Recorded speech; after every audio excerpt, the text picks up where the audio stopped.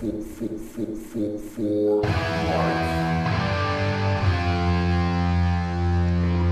Bigfoot Club for life.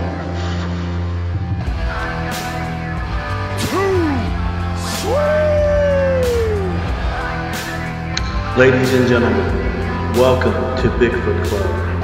Robert Jesse Dominguez, Ash Tucker, Chris Collars, Stephen Robert Dominguez. Believe in us. Believe in Bigfoot Club. Because we are too sweet.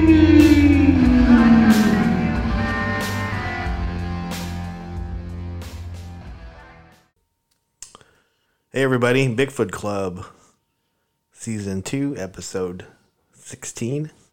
I'm your host, Robert Dominguez, and with me is Ash and Steven. Hey guys. Hello. Hey. How you guys doing? Hanging in there. Yeah, we're still hanging in there. You still quarantined? Still quarantining. Good old Carrollton. And I'm still working like a dog. Yeah. Mm-hmm. I said that to Earl whenever we were doing the wrestling segment. He asked me how I was doing. I said, I'm working like a dog. What kind of dog? Because sometimes dogs don't really work anymore, you know. Yeah. I think That's how I've been working. That's a quote from I Love You, Man. Yeah.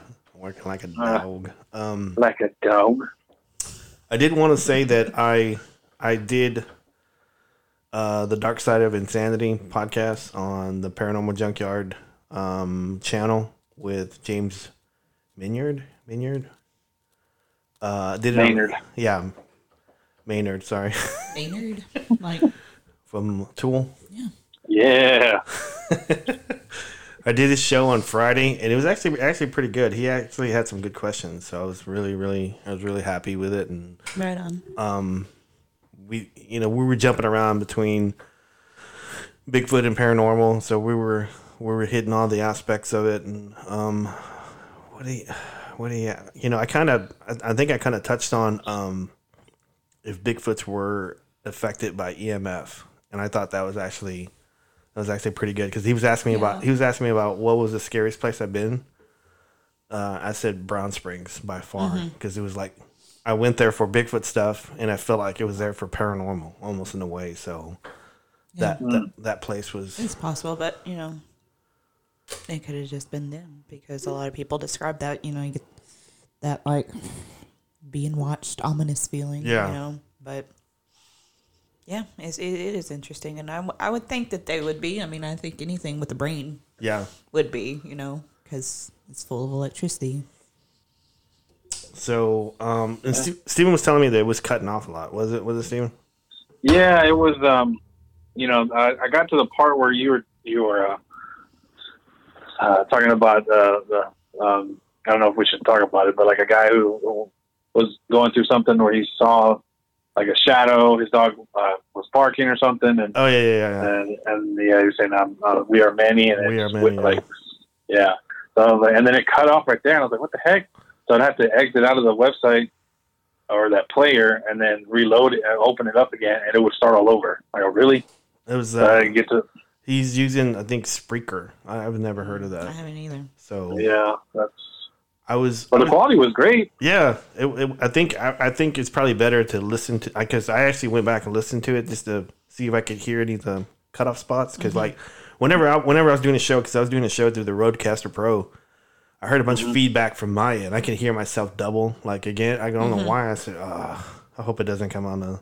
So I went back and listened, and I couldn't hear it. So That's good. yeah, it's kind of weird, but I might listen to it one day. I don't know. I was in here watching Star Trek, so. Yeah, you were watching. What's it? Deep Space Nine? No, I'm still watching Picard. Oh, Picard. Okay, right on. I got to finish watching that. It's so good. That's what. It's ridiculous. It's like, I don't know. If you're just like a novice fan, it might be kind of meh. But it's definitely like really, really fan oriented, I feel like, you know. It had some cameos in it, right? It did. It did. Not nearly enough for my taste, but it was good, you know. Of course, they can't have every single body. You know, they got to bring in new people and all that stuff, you know, which they weren't. It was good, you know. They didn't just bring new people in for the sake of it. They actually had good character development. Good. It's really violent, though. I didn't expect that. Oh, my gosh. But since it's on streaming instead of on cable, they can get away with that. And they say the F word sometimes. You ever What? Yeah. It's not on regular TV, so Yeah, it's on the CBS All Access, so yeah. like streaming stuff. Did they have where you know how like whenever the ship hits something and they like fly and there's like debris just comes out of nowhere, just like when they drop out of warp. Yeah, Of course, you know. I always love that. So where's that stuff come from? Yeah, well, it's about, Yeah, space is. There was one character that said, we're in space, but space is anything but because it's full of everything. yeah. There's like you can't touch nothing because it's far away. But it's forever, and it's all kinds of shit out there, man. Oh Lord. Oh man. Okay. So actually, yeah, go and I'll actually post a link on if anybody's interested in listening to that interview I did. I'll post it on the Bigfoot Club tonight. I think I already did, but I'll just do it again. So, so what I wanted to talk about tonight, which was actually what I've been wanting to talk about for a long time, and it's not Bigfoot related. It's Indrid Cold. Duh. So I know you guys. We talked off show about it. Just before we start talking about it, I just wanted to get y'all's take on it. What did y'all think about the subject, or in general, or whatever? I think it's really interesting. It is interesting. But would you call it paranormal, or would you call that? Is there a word for that? It's ufology. Yeah, well, Ufology. Because technicalities, but how I've always heard it is like paranormal would deal with anything like UFO. Like Right. Supernatural would be more so like spirits and stuff. So I would Right. think, paranormal is anything outside of the realm Yeah. of what we are understood science. Yeah, it's not an animal, so it's not cryptid. So, but man, I've always been interested in this, and I thought for the longest time, and we'll get more into it. But I go that's tied into the Mothman prophecies. Yeah. So I was going to say, a lot of times it is classified as cryptid, and people think that that he's the same thing. I don't like to call it. Yeah. He's the same entity as the Mothman, but I don't really believe that. I think it was around the same period of time, But I mean, they could have been there for the same reasons. Yeah. It just because if you take what the Mothman sightings are and the description of that, and then what he is, it's like it's two totally different things. Yeah, his sighting was like, and I know we'll get into it. Is that it was 10 days before the first sighting of the Mothman. Yeah, so it was kind of almost in the same vicinity, not in the same city, but like in the same tri-state area. So that was kind of interesting. I've always thought that was interesting. Yeah, it's like that whole area, that West Virginia, right. Kentucky is like, it's like a center, or like an epicenter for strange, unusual stuff. So, anyway, but you guys did actually see the Mothman Prophecies movies, right? Of course. Steven? Yes. Okay. Several times. So I don't care what anybody says. That is a good movie. I enjoyed it. Yeah. yeah, It is. It was very like entertaining, but it wasn't historically correct, right? Huh? It wasn't. No. like, history. No, because it's set in like at the time present day. Yeah. And everything like that, Yeah. which I'm not sure why they chose to do that, but they did. And, of course I think there's a lot of composite characters and like Richard Gere's character. I don't think anything like that happened. It's just kind of they took the story and put this person in that situation, put their own spin on it.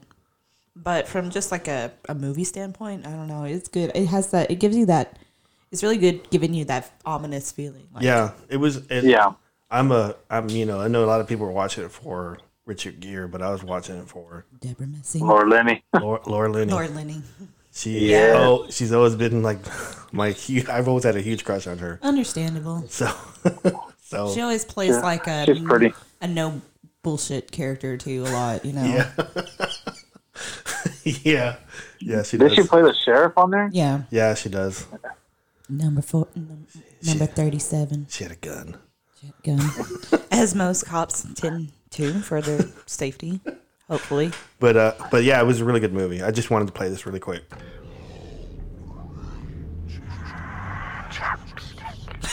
I always love that. I've always loved that. I didn't download the one about his shoe. He goes, where's my watch? In your shoe. Yeah, you should have downloaded that. Under the bed. So yeah. What's in my left hand? Yeah, that was. What's interesting about that part is it wasn't in the book, like anything about the calls being made, and there was several people that got calls, but they didn't really talk about it. And I can't really think off the top of my head other things that are in that movie, but there's several things that were not in Keel's book that made it into the movie, and they're not really sure how those people found out about it. I wish I read the book, actually. I've been trying to find that book, but every time I go to a bookstore, they don't have it. Yeah. So I think my best bet is just find it online. I think I have a PDF of it. I can send it to you. Oh, send it to me. Okay. But I did. I haven't read all of Mothman Prophecies. I've read I think most of the parts that had Indra Cold in it, and then I listened on audiobook. Visitors from Lanulos. That was interesting, very interesting. I listened to it twice, and we'll talk about it once we get started. But Indra Cold, the Smiling Man, the Grinning Man, is reported to be a human-like appearance, and highly associated with UFO activity, and sometimes believed to be an alien. So, I know there was 3 sightings. I had always thought, when I first started reading the story, I always thought that he was an interdimensional, like, time traveler. That's what I kind of thought. But it's possible, a lot of stories, like I was trying to tell you about, like Billy Meyer and whatnot, and allegedly these beings that visited him from the time he was a little boy until I guess probably his death. Oh my gosh, is that me? Anyway, I think they were interdimensional. They traveled in space and time, and like they would just take him with them on their little spaceship when he was a boy. Yeah, and reincarnation, all kinds of stuff. But what's interesting to me is, I'm about 50-50 about the stuff I believe on him, like up until, because he had the UFO pictures. But I feel like, they look kind of hokey. You don't ever see the actual beings. You don't see inside, there's like a picture from quote unquote inside the spaceship, but you don't ever see the interior. You just see out the window. Yeah. I think that he made those pictures just so people would pay attention to what he had to say, kind of. Yeah. But he met with so many like foreign dignitaries, and he was like, just you take the alien aspect out of his life, like he was in the French Foreign Legion and all this stuff. So he's been to a lot of places. Yeah, he met Gandhi, he met Saddam Hussein, he met all kinds of people. Wow. But it's like he had to be no bullshit if he was like meeting with these people and these spiritual advisors and these national leaders and stuff like that, and advising them and talking to them. And there was a big sighting that he had in, I think it was India. I'm pretty sure, I could be wrong. Yeah. That several people, said that they were there, a lot, not just like one or two, like probably like 20 or more. But it's interesting, Yeah, that's actually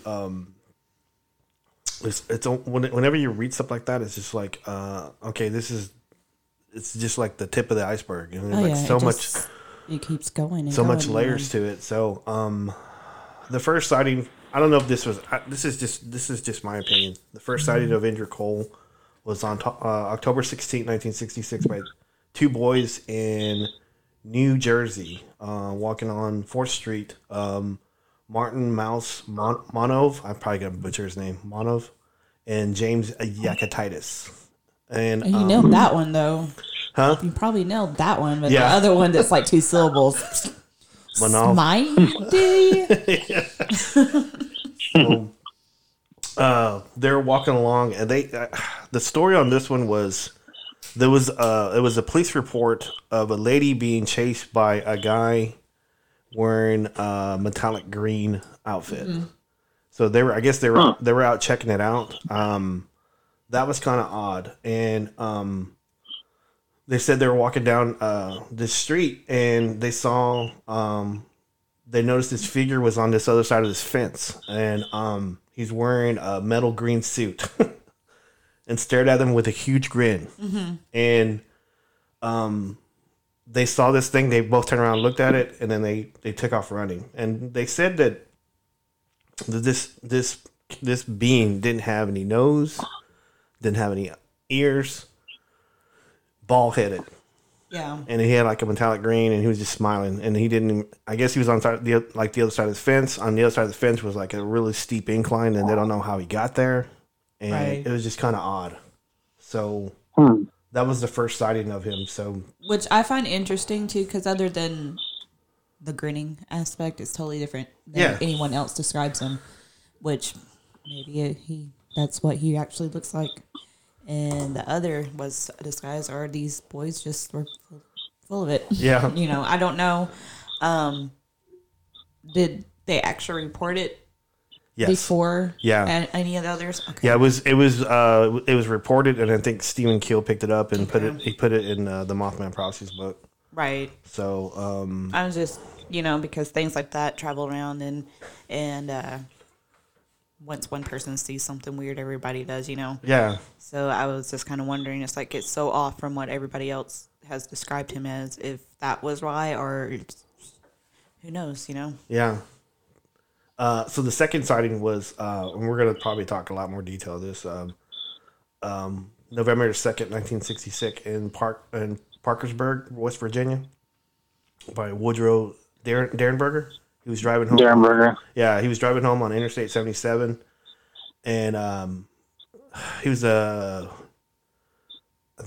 salesman. Yeah, he was a salesman for sewing machines and like stereos, I think. Right. And so JC Penney, yeah, that's right. And then like he was driving down the road. He had like a panel truck. He was driving down the road, and one of the machines. I don't know if Andrew Crow did this. It just started coming on like on Close Encounters. Yeah, so the like one of the machines in the back like fell off, so he stopped and fixed it, and then decided to go again. And a car had passed, and then another vehicle. He thought was a vehicle was actually alien. Again, like Close Encounters. Yeah, where it comes up behind not Dustin Hoffman. I forgot his name. Yeah, but. Where it comes up behind him and he's like, "Go around me," and yeah. straight up. That's probably where they got it. It's possible. I mean, so I'm sure there's a dozen stories like that. So he says that this alien craft like pulls in front of him like 25 to 20 feet in front of him and parks it. It kind of goes at an angle and blocks both lanes, and then I guess it gets over and it kind of makes him stop. Door opens and this gentleman walks out. And he says in the book, in his book, that he was a pleasant looking man, and he was like well tanned, had his arms crossed, where his knuckles were up inside his armpits the whole time. He had a smile on his face. He said his hair was slick back. Black. It was black and it was slick back. Slick. Say that 3 times. Can't say it once. So he was walking at an angle, I think in front of his truck, and the headlights were hitting him, and he's walking over to the window, and then asked him to roll down the window. And he said at this point he was frightened, and and then he realized that this person wasn't talking verbally. He wasn't talking verbally. Yeah. So he was talking to him through telepathy, and he was afraid to answer. And then Colt said, you can speak to me verbally or with your mind. So I think he says in his book and in his interview he talked verbally to him. So he rolled on the window and he asked him who his name was. His name was Woody, and he said his name was Cole, and that that his name was Cold, and that he had meant them no harm, and he was a person just like he was. He slept and bled and died just like everybody else. So I thought that was kind of interesting. So, but he motioned toward. He didn't point, But he motioned to the city. He says, "What is that over there?" And he said, "It was Parkersburg." And he says, "Is that where everybody lives?" He says, "No, that everybody lived like in the suburbs and stuff like that." And he says, "Where he's from, that's what they call gathering. The city is called a gathering." So like not necessarily where they live, but where they work. Yeah. So that was interesting. That was interesting. And then from there he said that he should report this incident to the authorities and that he would be in touch with them soon. And he said that while he was talking to him, the craft went like 40, 50 feet up in the air. And there was vehicles coming by. And he flat out told him, it's like you report what you saw here. Yes. That's what's interesting too. It is because, the Men in Black, they kind of tend to like shut people up. Yeah. And oh yeah, he did say that he was a seeker, which I thought was kind of different. I've never heard that before, but I don't read a lot of UFO stuff. But the same stuff that I do read is I never heard that before, so it's kind of odd. And, I mean, allegedly, there's all different kinds, and there are ones that they are kind of trying to help humanity get to the next level. That's kind of a theory too. It's like not necessarily that aliens are from another planet, but some of them might be us from the future. Yeah. Or from a different, like, parallel sort of thing, more advanced, That's why a lot of times they show up during bad things like huge disasters, wars, nuclear events, things like that, Yeah. He did tell William that he was from the planet Lanulos, and he says in this part, it was near the galaxy of Gamedes. Probably getting that wrong. But I think he later changes it to it was in the galaxy of Gamedes, but I thought that was interesting. And then he told Woody that he would see him again. And they would, he said, "We will meet again." Mm-hmm. He didn't say I, he said we. Right. So I thought that was kind of interesting too. So he goes back to the ship, and the ship takes off. So he goes home, and he tells his wife, and they call the authorities, and authorities come and talk to him and stuff. So they're like, okay, breathe into this. And the third sighting, it was during the same time period, or same period of Point Pleasant, West Virginia. The Lilly family reported poltergeist activity in their home, such as diamond-shaped lights. That's weird. Mm-hmm. The Lilly daughter, Linda, was sleeping one night and woke up with a man standing over her. That's creepy. So, ain't about that. Yeah, that's... Nope. It was a man, a big man, a very broad. I couldn't see his face very well, but they could see him grinning. That is weird. He walked around the bed and stood right over her. She screamed and went under the covers, and then came back, and he was gone. So that could just be a dream. Yeah, a dream.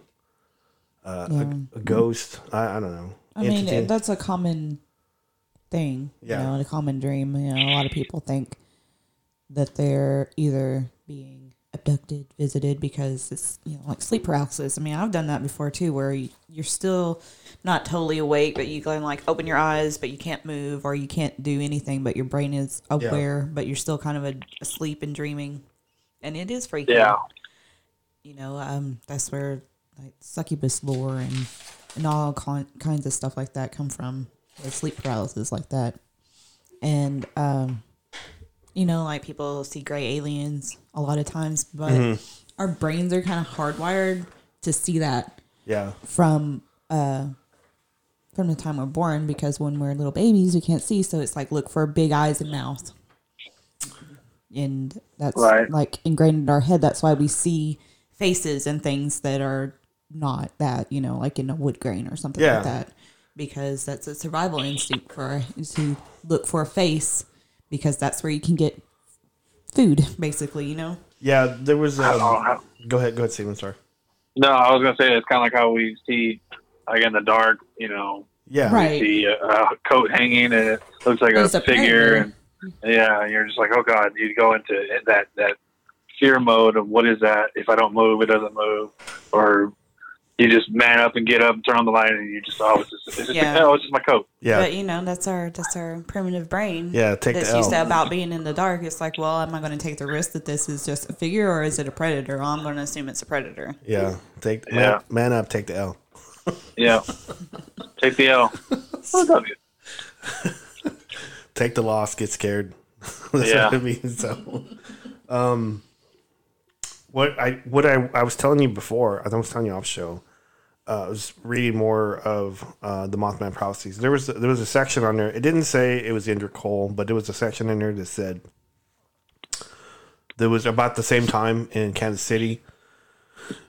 He said the name of the restaurant, but I don't recall. I didn't write it down. So, but there was a waitress that was waiting on a gentleman that walked in, and she said he was like, I don't know, like, 5'10" and a half, and he had black hair, very tan, had a black hat, and he had a black suit. So he came in. She asked him, "Do you want to sit down?" And he says, "Yes." And so she sits him down, and she hands him a menu, and he looks at the menu like he doesn't know what a menu is. And she says, "Do you want to order some food?" And he goes, "Oh yes, I want to order some food." And so he's still looking at the menu like he can't either read or doesn't know what to pick. Or so she goes, "Do you want a steak?" He goes, "Oh yes, I want a steak." So she does the order, brings the steak out to him eventually, and hands it to him. And he looks at it for a long time, and he's looking around at other people at their, what they're doing, how they're eating this food. And so she goes, "Do you want me to cut it?" And so she starts cutting his steak. And then he grabs the knife and the fork and starts eating. And she goes, "You're not from around here, are you?" And he goes, "No, I'm from another world." So that was... I just had the theme song from that soap opera pop in my head, and I almost started singing it. And it's like, people aren't going to know what I'm talking about. Because that was like 30 years ago. That reminds me of that, for some reason... Yeah?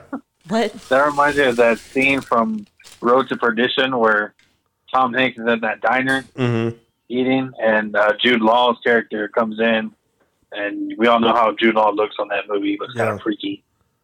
And the waitress, it pretty much does the same thing. Like, "Are you from around here?" He goes, No, I'm not. He starts pouring sugar in his black coffee, and he just looks creepy. I was like, I don't know why he's got that grinning smile too. Yeah.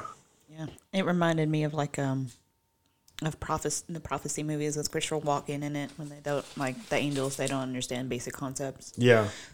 And they're kind of the same in appearance, out of place, long hair, big coat. But I'm glad I finally saw the first one. Really? Yeah. Oh, you gotta watch. You gotta watch all three. They have more than that, but they're not. Really I know, but Robert told me because the first one is like, you gotta watch the first one. Well, yeah. So I was like, the second one got Jennifer Beal in it, so you gotta watch that shit. Yeah. Like Hottie, yeah. Like prime Jennifer Beal. Dang, dude, you already sold. I don't know. They're all about the same. I'm a fan. You don't have to preach anymore. You already sold it. Yeah. But Viggo Mortensen's character playing as the devil was probably that was really good. The best thing. Yeah. And it was just for like 2 scenes, and he stole the. It was. Movie. Yep. I'm surprised. It scared the crap out of me. Yeah, not too many people can outdo Christopher Walken. And creepy. And creepy at the same time. And then in the way, the devil was the good guy, too. I know. He's... Yeah. Does the devil know how to sew? Get him to sew that. Oh. That's what the devil said to him at the end when he was like, oh. Yeah. And I like the part where, what's her name? Madsen. Virginia Madsen. His character, she just walks in and it's just like, I saw the devil tonight. And she's just like, so I guess like at that point in time though, it's like, okay, there's this thing in my student and it's this old man that everybody hated.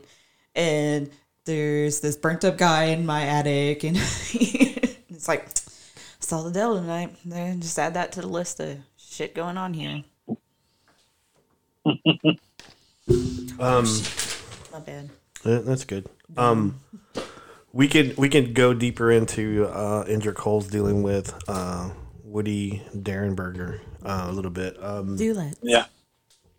Because actually, it's just like some weird stuff on there. Well, and they basically, he became a family friend. Like him and his, he had what, two companions and 2 sons. Or just one. One. Just one. Yeah, just and one. 2 sons. He had 2 sons, and he had a daughter. He had just had a daughter, like in I think December or something. But no, I meant Indrid, not Woody. That's Indrid had a daughter too. Yeah. I don't remember that, but I do remember like that when it allegedly recently spoiler. Yeah. That he died in a crash with one of his companions, and I can't remember what his name was, but it was Demo Hassan. Okay. And Carl. Okay, so then there was 2. He had 2 companions, and then he had his kids too. So it's like they were just basically family. Yep. More or less with these people, and they still, they say that they're allegedly, Woody's daughter interviews a lot and speaks a lot on it. And says that that the sons still visit from time to time. Yeah. Yeah, no, that was Connor and Connor. Connor and Connard. Connard. Yeah, that was kind of odd, but wow. But it was just kind of odd that whenever he did get stuck, whenever he first runs into Indrid, he talks about, I know I didn't say it, that he was about 182, 185, and he had a very good tan. 6 feet. Yeah, and then he said he was a searcher, and he meant no harm. And let's see here, what else did he say? He says, I sleep, I eat, I bleed, just as you do, and his country is not as powerful as yours.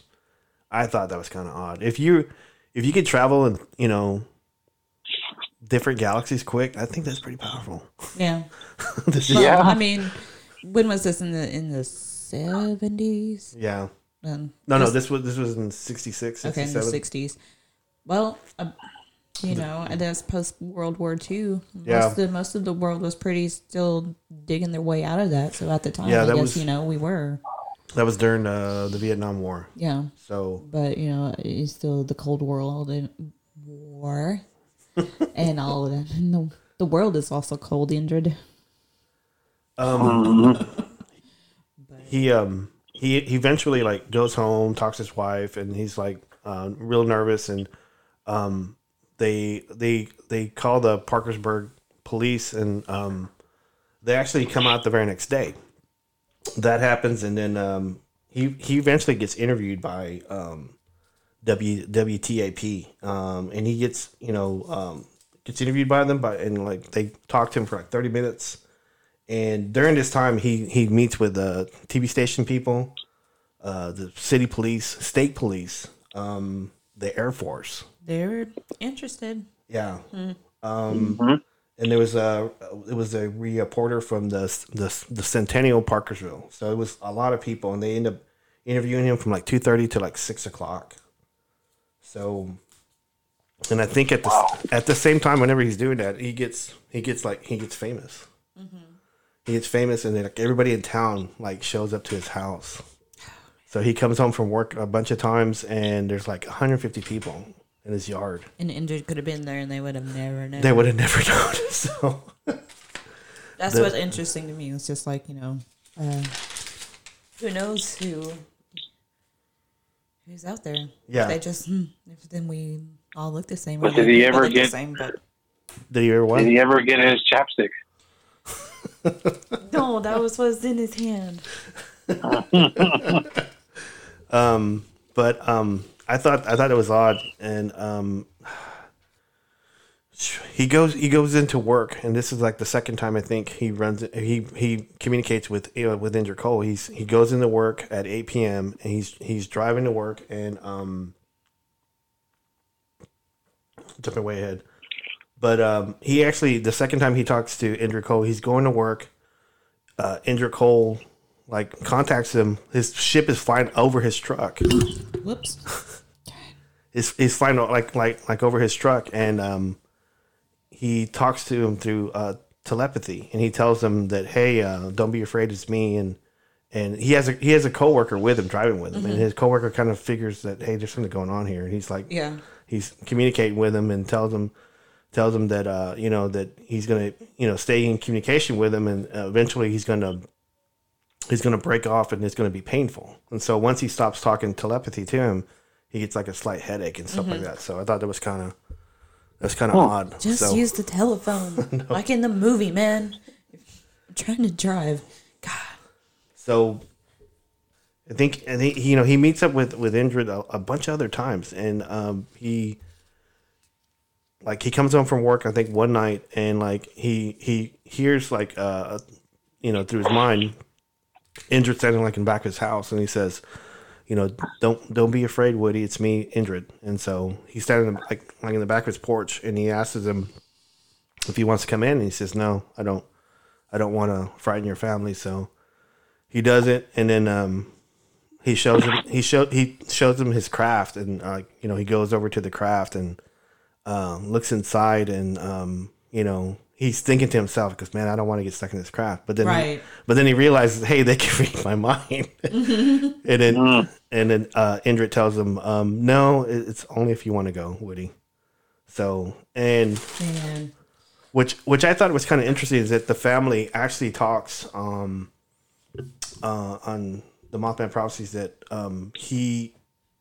Woody goes like months or like weeks, sometimes weeks. Like he just kind of disappears. Disappears for like weeks, days, weeks, months, and then all separate times. And so to me, it's like, because I was kind of thinking, I said, what if he doesn't go? What if he goes in his mind, like he's somewhere else, like he's like laying in, I don't know, a cabin somewhere, and did he ever speak on what he was doing when he was gone? I don't remember ever hearing that. I just remember them talking about him being gone and how, it eventually affected his family life and his marriage, But I don't remember him hearing about what he was doing when he was gone. But,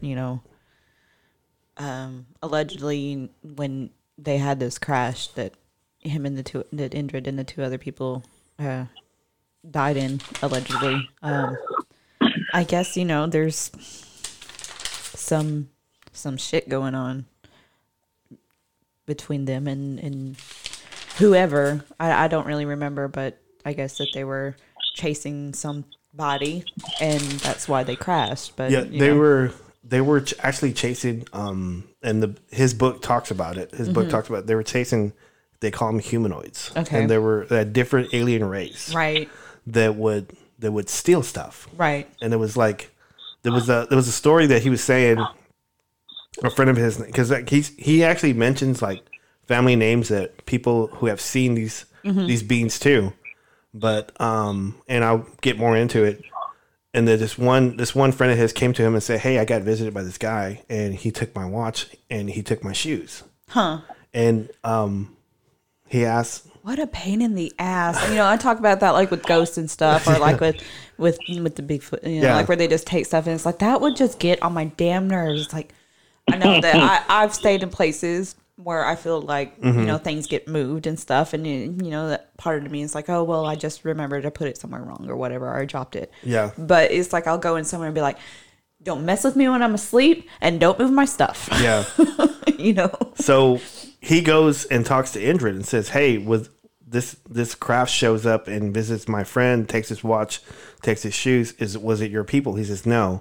And then Indrid Cold says no, and then says, "Take me to them." So Indrid Cold shows up. He takes him over to Jimmy, and they go, and it's like these humanoids, and that's what Indrid calls them. And so, without fighting with them or doing violence, Indrid makes them get back in their ship, and his ship escorts their ship out. Yeah.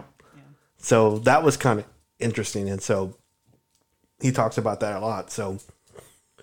And so whenever Indrid's vehicle crashes on Hellier, or when they talk Hellier, about whenever they talk about Hellier, not at Hellier, but in the show. On the show, Tanya, his daughter, says that they were chasing a humanoid vehicle, and that's how they crashed to theirs, and so it was kind of odd. So, do you think she was telling the truth? I mean, it's in his book, so she probably just used it. I don't know if it's the truth or not. So that aspect is in the truth. I thought that was something that had to happen somewhat recently. The crashing aspect. That's what I mean. Do you think that like she might have been putting on that they're no longer among us to the TV cameras? Probably to protect them, maybe. It's possible, but then it's kind of odd that she offers so much. Yeah, she does. But I don't know, man. But it could be that, I don't know. I just kind of have a feeling that might not be as. It's hard to say in this situation that I don't think that part's true. Yeah. Everything else, but it just kind of, I have like a feeling that if he is around, that he's not gone, even if even if his physical body is. Yeah. What I thought was kind of odd in his book, in William Derenberger's book, he was talking about that he actually got invited to NASA, Cocoa Beach, and he did all these tests, and they were asking him all these questions. That always makes me think of I Dream of Jeannie. Cocoa Beach. Because that's where it took place. That's where they worked, you know? Yeah. So he claims that he got tested by, doctors and psychologists, and he tested well. And then he tested well, and he passed everything with flying colors, and that they refused to release it to vindicate him. And he was upset about that. What were just his mind, the soundness of his mind? Yeah. Okay. And he was upset about that. And right. So he goes into this spiel, and I won't talk too much about it because it's not about Indrid. He goes into this spiel about how the government was holding stuff, and of course, and they didn't want people to know because the government had said they would make people go crazy and throw babies out of windows. Babies out of windows. That's a little extreme. That's what he said. I'm saying that's what he said in his book. So that's a little extreme, but I mean, until recently, of course, we thought Mr. Lead Singer of Blink-182, you're full of shit, and you're not really doing all this. And then lo and behold, just a couple of weeks ago, he actually is doing all this shit, and there are actually videos. I mean, he was claiming that that he was being watched by the CIA, and then he talked about this one group. I had never heard of them before. It's called National Investigation Committee on Air Phenomena, NICAP. And they had approached him and asked him to stop talking about UFO stuff, and he says, "I'm not going to. I'm going to talk to whoever I want to about it." So, he does talk about going to the planet, right? And he actually talks about when he went into his ship. Eventually, goes into his ship, and they go to a mothership that was behind the moon. Okay. And they got docked there, and then they would go. He said they went to Saturn, and he talks about like the crystal rings, and like on the other side of Saturn where it can't be seen, and there's ships parked, and then there's like people working there, and he says that his group's like a part of some kind of intergalactic trading. Are they part of the Federation? I knew you were gonna say that. Is that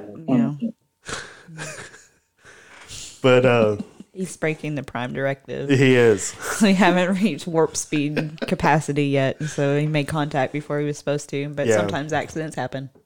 I mean, he gets if you listen to this book, I mean, or if you actually listen or read it, he gets very detailed. He goes into whenever he goes to he says he goes several times to Lanulos, and that when they arrived, he says they have 3 seasons. Planting, harvesting, and cold. That's what we used to have back in the day, man. More or less. Yeah. It's like you had winter, beginning of winter, middle winter, end of winter. Yeah. Then it's mostly spring now. Now it's time for all the planting and doing it and babies, and then harvest, dead. So he was saying that whenever he made it there, that they have streams, they have forests, they have deserts, and like he was saying, like all the cities there, they have these things called gatherings. It's not called a city; it's called like 27 gathering. And so he visited some of these places, and what I was really kind of odd is that Indrid Cold and his people, they're actually nudists. No, they're actually nudists. And cool. So they would walk around, and he says the people of that planet have never met an Earth person before. Were they making fun of his clothes? Yeah, they were. They were making fun of his clothes, and Indrid and Carl had to talk to him, convince him to get naked. And he eventually does, and he says that he never saw people there that were overweight or malnourished. They were all fit.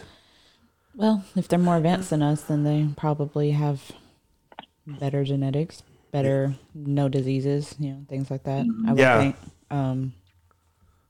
Yeah, he did say, which I thought was kind of interesting. He did say, like, and I didn't talk about it, when they first went there, that he would look at the planet, but he didn't go down because Indrid Cold told him that he would have to get a bunch of shots. Oh, yeah. So that makes a lot of sense. Yeah. I mean, for example, I know this is science fiction. Not saying that this isn't, but like in World of Worlds, what wiped out the aliens? The common cold. Yeah. And so he says the first time they went, that he could only look, and then he thought it was beautiful, and it was like the most beautiful things he's ever seen. And then the second time he went, that he was actually able to go down. They gave him a shot. They had to bathe him in some kind of, he said, medication. Mm-hmm. And then he was allowed. They put him in flea tip. Yeah, they just didn't want to tell him. Yeah, he was getting inside Shawshank Redemption. So. Oh God. Oh. They allows him. Oh. So he did say, he described a couple things, right? I thought it was kind of odd, is that he described, he walked into Indrid Cold's house. He said it was mostly brick, and that he had met his two boys, and that he had a daughter who was like 5 months old. Her name was Camillus. Oh.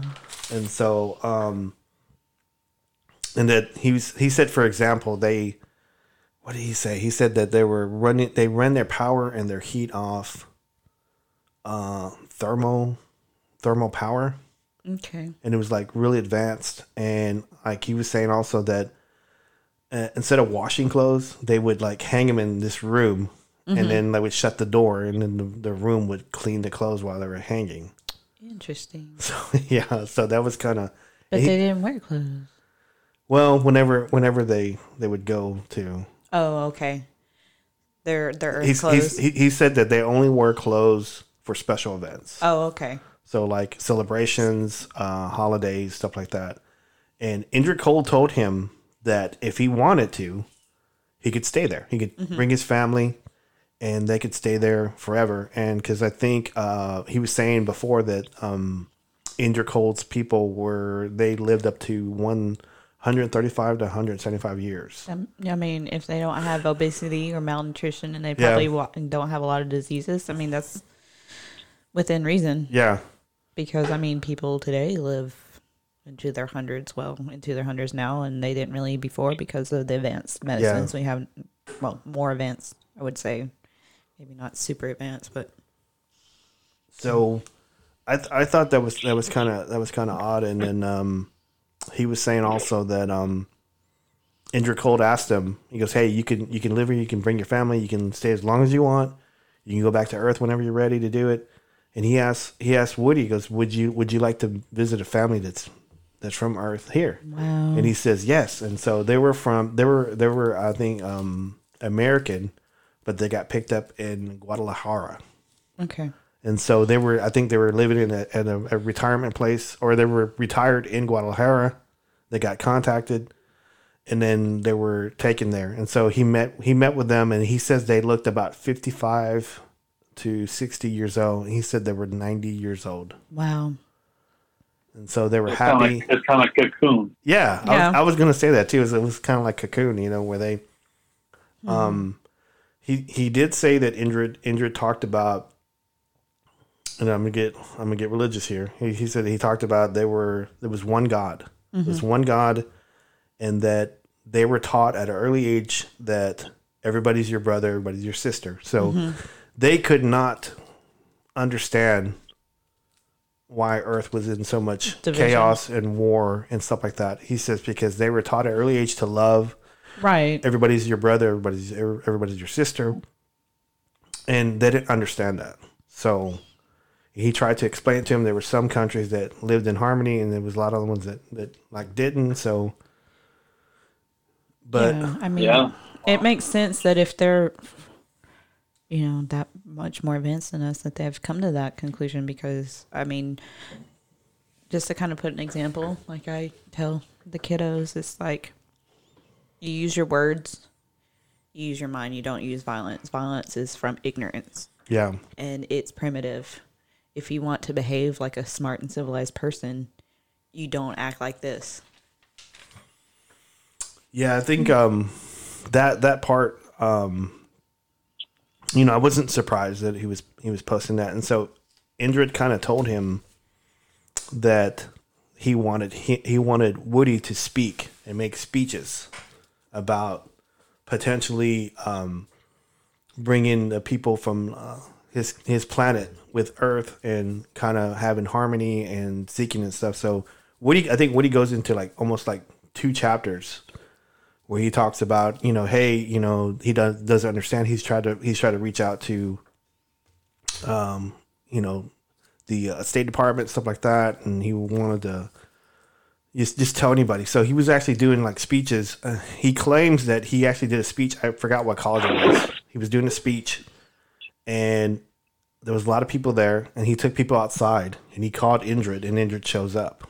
Wow. So I don't know how factual that was, but he claims that the people in the class saw this ship, and he was talking to him and say, "Hey, can they see the ship?" And he says yes, and he goes, "Okay." Then he takes off.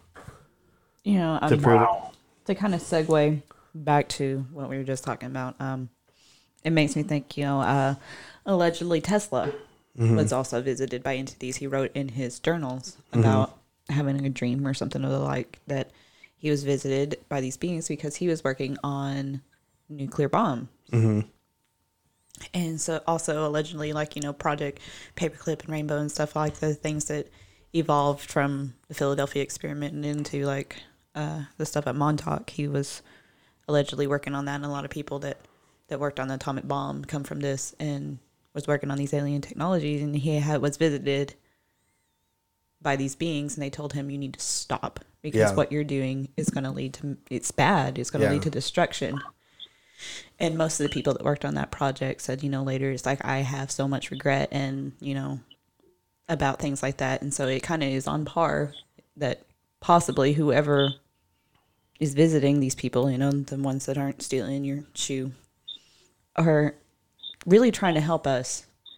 And, theoretically, some people think, that the people that they do visit are from like a different time. Basically, like a hybrid line, the starseeds, indigo children, like this next level of either the next evolution of our species or a mixture of ours and theirs.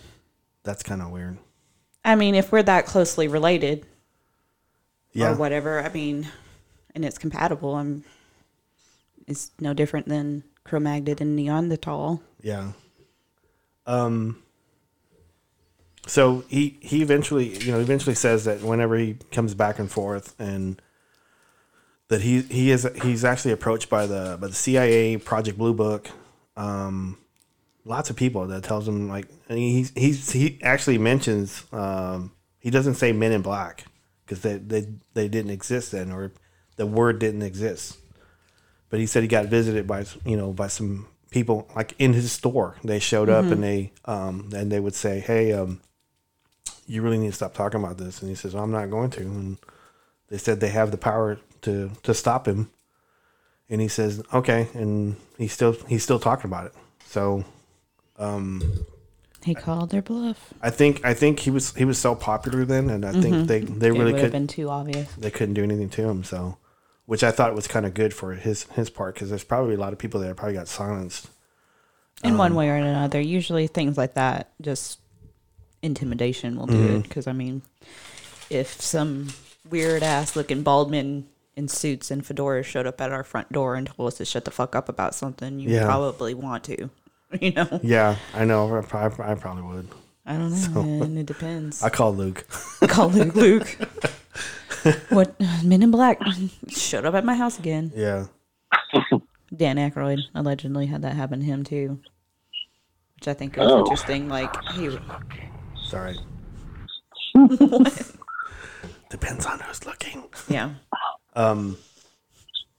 So yeah, it was actually pretty interesting. And then he does talk about going back and forth and how they Indrid would always tell him that, hey, we're just like you, we can bleed, and the only thing is that they have more technology than here. So, and they can make it through to the galaxy he says 12 minutes. How many parsecs is that? I don't know. Or did they use wormhole technology? Which franchise did we go in? Star Wars, Star Trek, or Farscape? I know. Guardians of the Galaxy. That was the funniest one. Starscape's War Tracks. He does talk about another planet. He talks about Venus, but I'm not going to talk about it because it doesn't have Indrid Cold in it. So, but he does talk a lot about that, and then he talks toward the end about how he wants to. He does talk about his family, because his family suffers a lot on this, and so. Well, yeah, especially with him missing for weeks and months at a time, and they have no idea what happened. Yeah, he does say that whenever he got famous, that they actually had to move, and so especially people showing up at their house already. God, yeah, because on a much smaller scale, I mentioned that too, that sometimes we would say where we were investigating on our website or our MySpace page. Damn, you're dating yourself on that one. But that's a bad idea, because people will show up and try to break and enter and whatever, because they want to be on TV, or whatever. Yeah, because he was saying that, whenever he got all these people coming at his house, he'd call the cops. He said at first he was really accommodating. He would give them cookies. His wife would give him cookies, and he says that he would give people coffee by the gallons. Yeah, I mean, at a certain point, people don't know how to properly take a welcome. Yeah. They will push boundaries and borders and be invasive just because, I don't know, man. It's like the paparazzi, basically. Yeah. They're hiding in your hedges to see these aliens, He was saying there was dudes sitting in his tree with guns. What the fuck? And so that sounds, God, he said once, that's why they were trying to get him to leave this planet. And so once that was happening, he said that, his wife became uneasy. His son was having nightmares. Yeah. Because there's dudes with guns in their trees. And so that's scarier than aliens to me. I'm sorry. Yeah. So he eventually calls the cops, and the cops come out and they tell people to leave, and then eventually they leave, and then eventually come back. And he did say that, there were people that would sit outside, eating their lunch and dinner, waiting for the spaceship to show up. It was almost like a cult. Yeah, and he says that Indrid Cold shows up one time in a Volkswagen. That's awesome. So he shows up in the Volkswagen, gets out, and he talks to he talks to them. He probably walked among them all the time, and they just never knew. And that's the best part, because he's probably the one on the tree with the gun.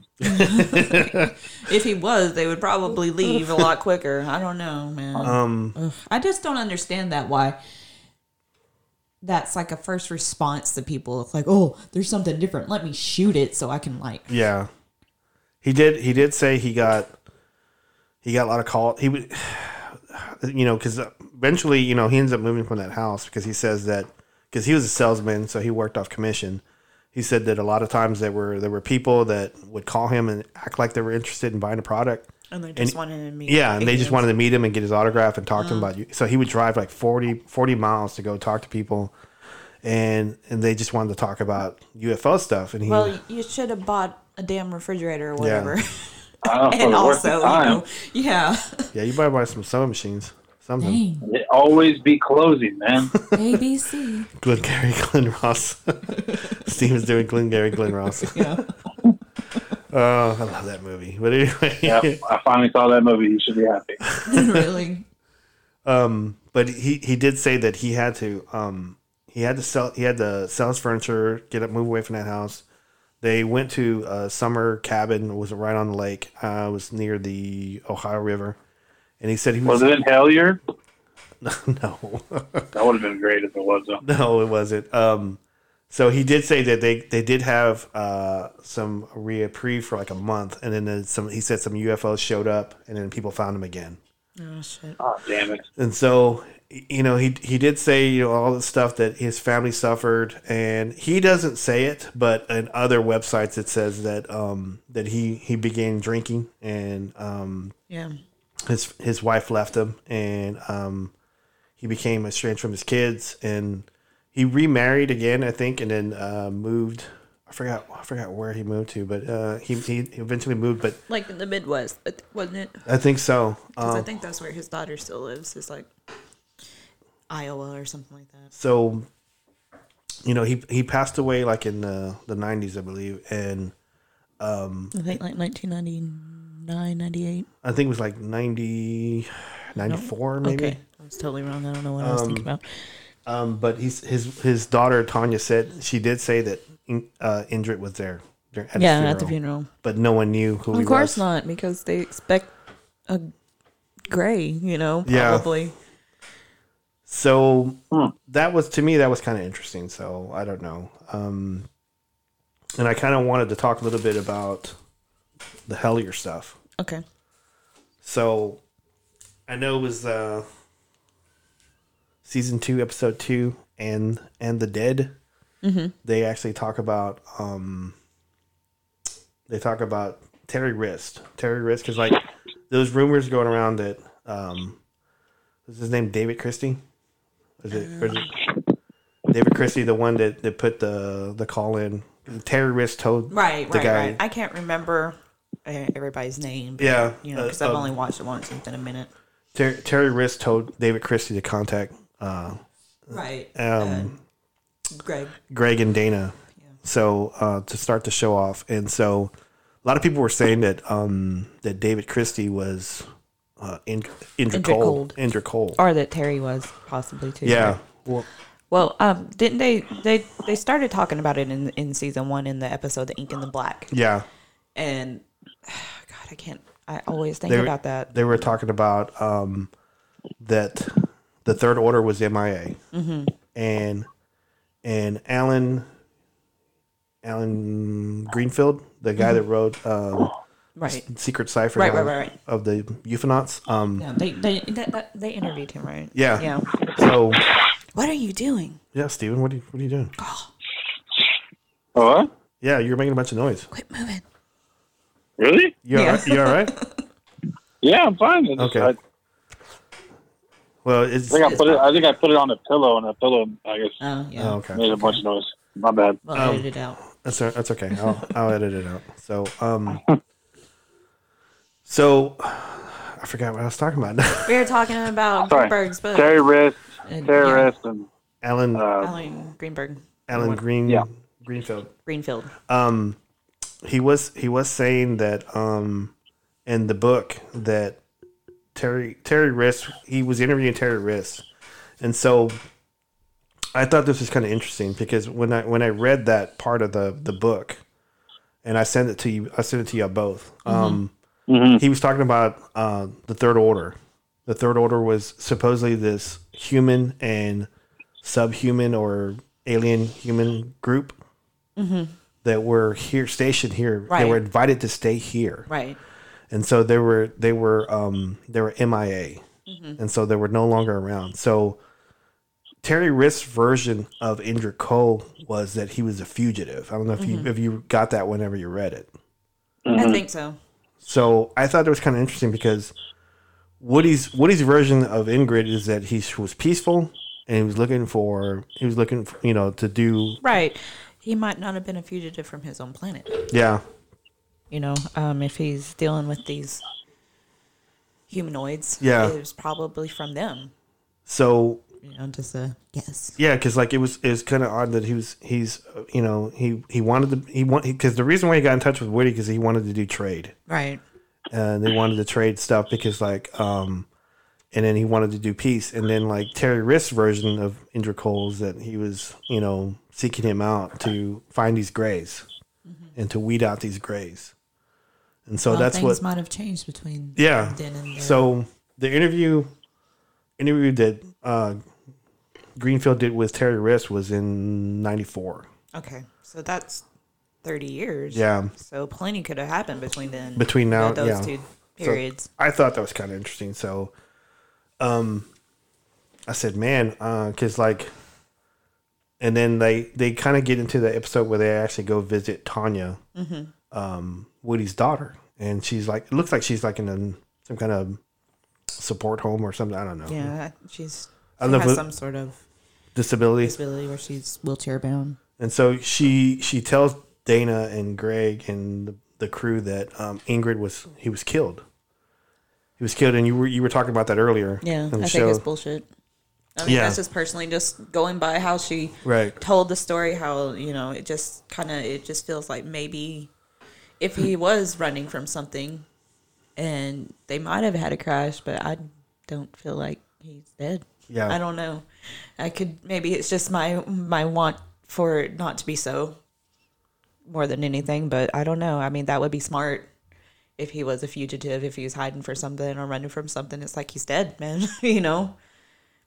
Make himself disappear and maybe change his appearance, because if you go from first sighting to now he can blend in and nobody ever notices him, it's possible that he could do that. Yeah, because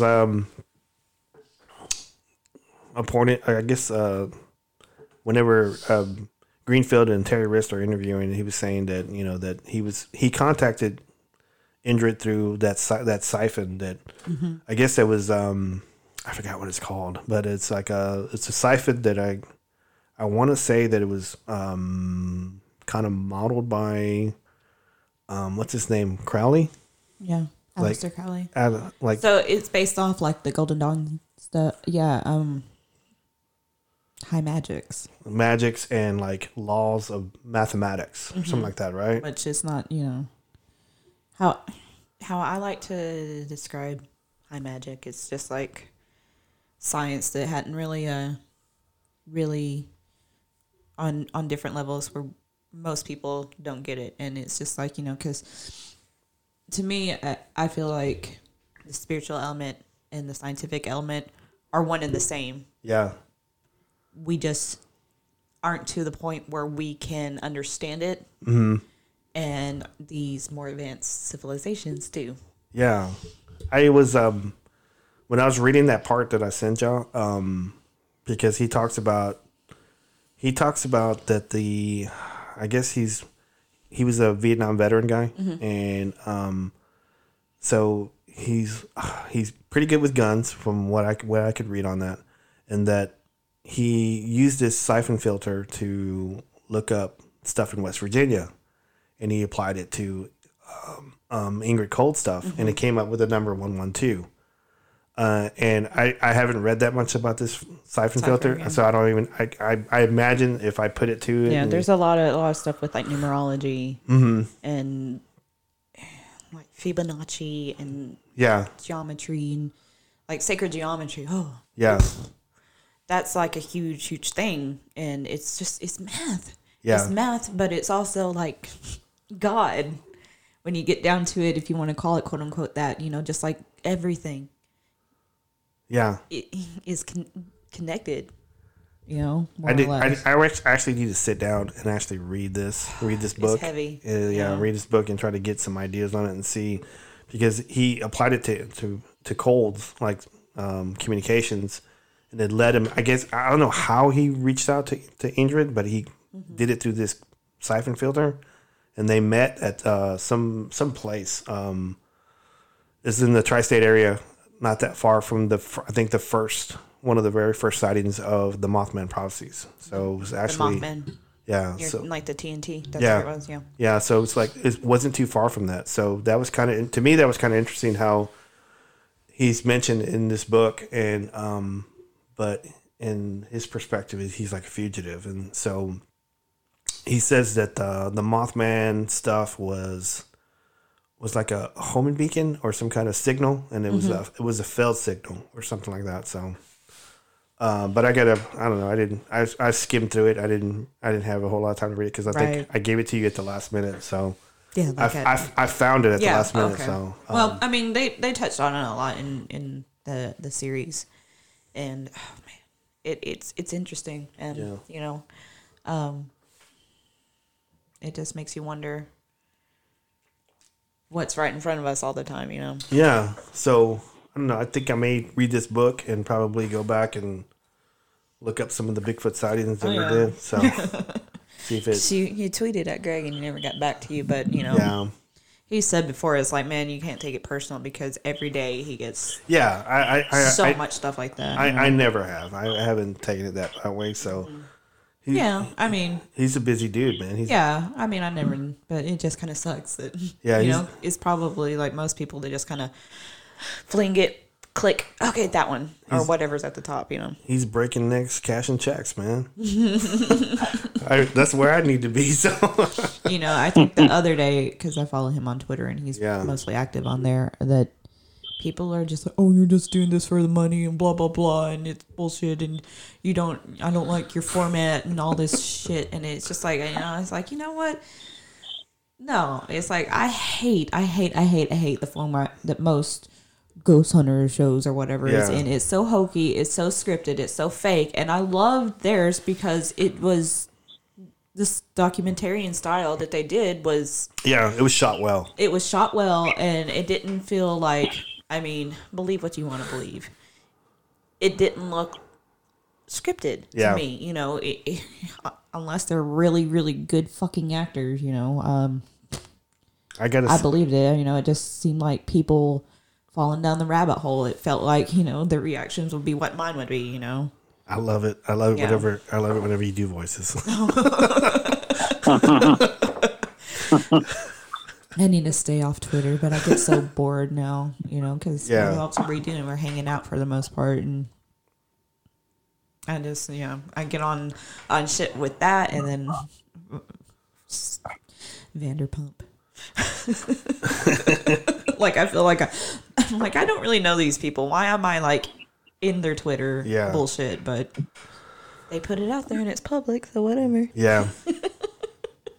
But I thought it was kind of interesting how you know Ingrid just he shows up in a documentary now, or he's mentioned, or I don't want to like get too caught up on it, but man, so many people, since they've watched that one, since they've watched that series, and especially, take this how you will. After they had that pan ritual in the caves, they say after they watch that, people that have had like latent quote unquote abilities or whatever, that have had experiences or are more open to experiences, that have kind of shut that out and ignored it. They're like, it's either coming back around or they're noticing it again. Mm-hmm. And I don't know. It could just be a placebo effect. That's entirely possible. Yeah. But what if it's not? Projection, like. But what if it's not? Yeah. What if this is the route he's taking now? Is because the other one didn't really work. Yeah. Who knows? Because obviously, to me, if you want to believe everything, he's got a message. Mm-hmm. His people have a message that they want our people to know about. And they're trying to convey it in whatever way they can. Mm-hmm. But it's also mixed in with all these other weird shit, like where it all began in Hilliard, the goblins. Yeah. Maybe, it just got so much bigger than that, Maybe they're part of the Greys. I don't know. I mean, I don't know. Because it looked like that Terry Riss was like, he was cleaning house on those. Just like he claims that he would go in there and like they would find, he mentions the that one of the cave entrances was filmed on the Deliverance. Mm-hmm. And so he said in the movie you can actually see the entrance. Really? That's what he says. Yeah. Man, of all movies. So I know, right? I always make my drama teacher said she had her very first date ever. She went and seen that movie with the boy. Like, oh my God. Like, how, that's like the worst fucking thing I could think. It's like, let's go see The Deliverance. some pig squealing. It's got Burt Reynolds in it. It does have Burt Reynolds in it, and he's a badass, but How bad can it be? oh, he's so bad. So awkward. This is like not a sexy movie at all. Ned Beatty, man. I feel bad for him. But so I don't know. I don't know, guys. What do you guys think about after we talked about Indrid Cold, what he could be, or just any thoughts? I honestly, I don't know. I always thought he was a time traveler, but he could be an alien. I don't know. Yeah. It could be both. Yeah. Or neither. Ooh. Or neither, yeah. We don't know. I mean, or he could still be here. My name is Indrid Cold. I think he is. Yeah. I kind of think so too. I don't know. It just, I don't want him to sound like a religious figure, but it's kind of, or anything, but it just feels like he's got a mission. Yeah. To help us. I mean, yeah, I think, and there's a lot of different experiences that people say that it seems that way. You know, some of them are very, very like medical and aggressive or whatever, but for a lot of people, and that they're trying to help us reach this different basic spiritual plane. Yeah. You know, get into like reincarnation and stuff like that, you know, because allegedly Billy Meyer was the reincarnation of all these different prophets, which whatever, everybody thinks they're the king, they're not, nobody wants to be the slave, but you know, it kind of goes along the lines of like Buddhism and Hinduism where you level up with each life. There was a story, it wasn't in Woody's book, it wasn't in Stephen Kill's book, but there was a story on the internet somewhere that said in the later years of Woody, he got really sick, and he had some kind of stomach ailment, and he was in a lot of pain, and somebody had said that Ingrid had showed up, and he pulled up in his Volkswagen. Come see me, man. And he showed up. I know, right? I'm like, oh my God, please, that would be, because, you know, I have that and something I deal with every day. Yeah. And it's like, oh, aliens show up and just like heal me. So he shows up, and this is, I mean, I couldn't verify this anywhere. He shows up and has a vial, gives it to Woody. Woody drinks it, and then he's okay. Did he have a silver handprint on him later? Wait, no, that's Max Evans.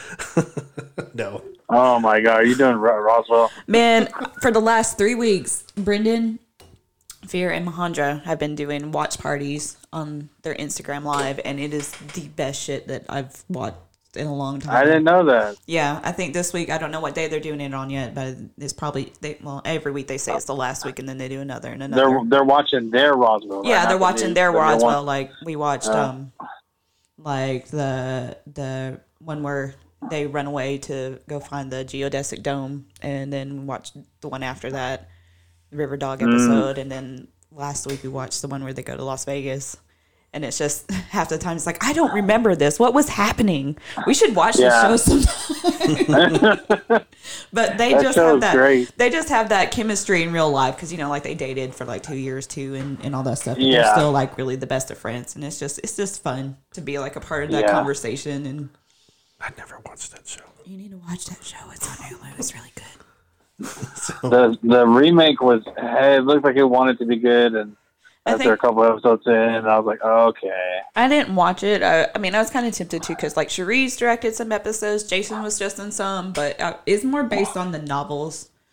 I'm pretty sure. Like, after it is, but they changed a couple things on there. Yeah, I mean, that's better than trying to be a direct copy, I feel like. But I'd just rather they do a reboot like with Charmed. You know, I never watched that either, but it's like everybody that was involved it's open to doing it again.